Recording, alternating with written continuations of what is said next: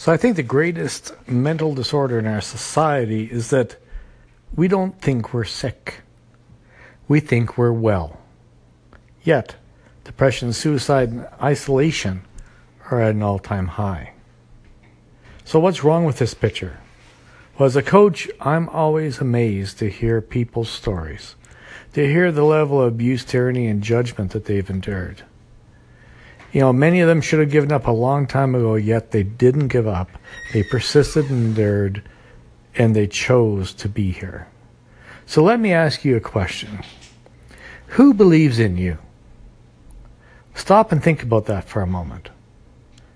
Write down the names of those who believe in you.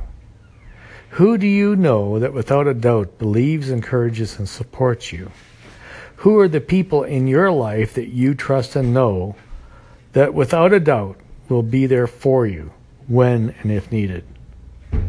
Who are the people that first come to mind if you were in a bad way you would reach out to for support? Now, I suspect that your list of names that you'd be able to rely on is pretty small.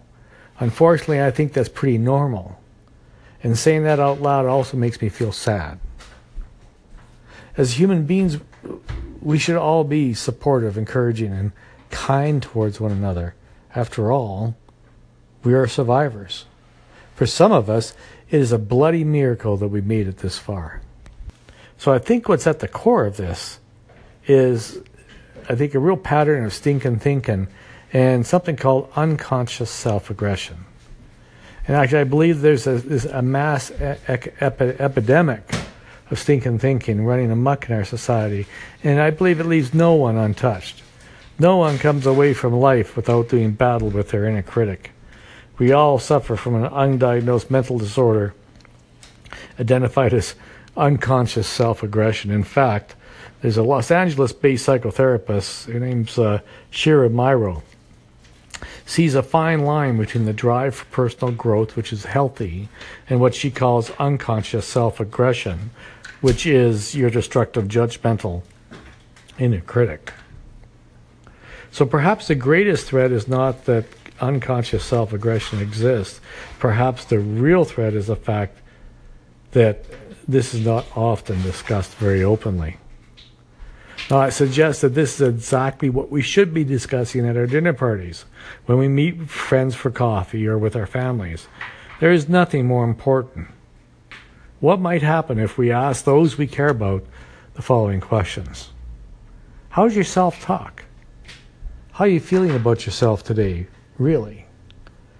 Tell the truth. I'm here for you. I'll listen without judgment. What would happen if we listened compassionately and extended a gentle, kind ear, saying things like, I hear you, and if tears surface, say, your tears are welcome here. I wonder how it might change our relationships. I wonder how we all might feel knowing that there are people in our life that we can be real and vulnerable with. That we have people in our lives who are willing to listen, to really listen. You know, what if we had real caring and compassionate conversations?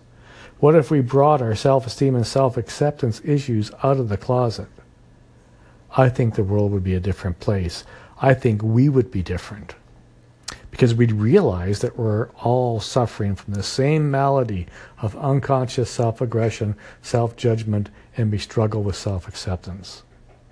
Now, my hope is that our world would be a much kinder, gentler place if we could just be real and truly be present with one another. So let me close with this. How's your self-talk? How are you really feeling about yourself today? Tell the truth. I'm here for you. I'll listen without judgment. Have a really great day. If there are any questions, comments, suggestions, I'd love to hear from you. And just be a little kinder and gentler with yourself today. Namaste.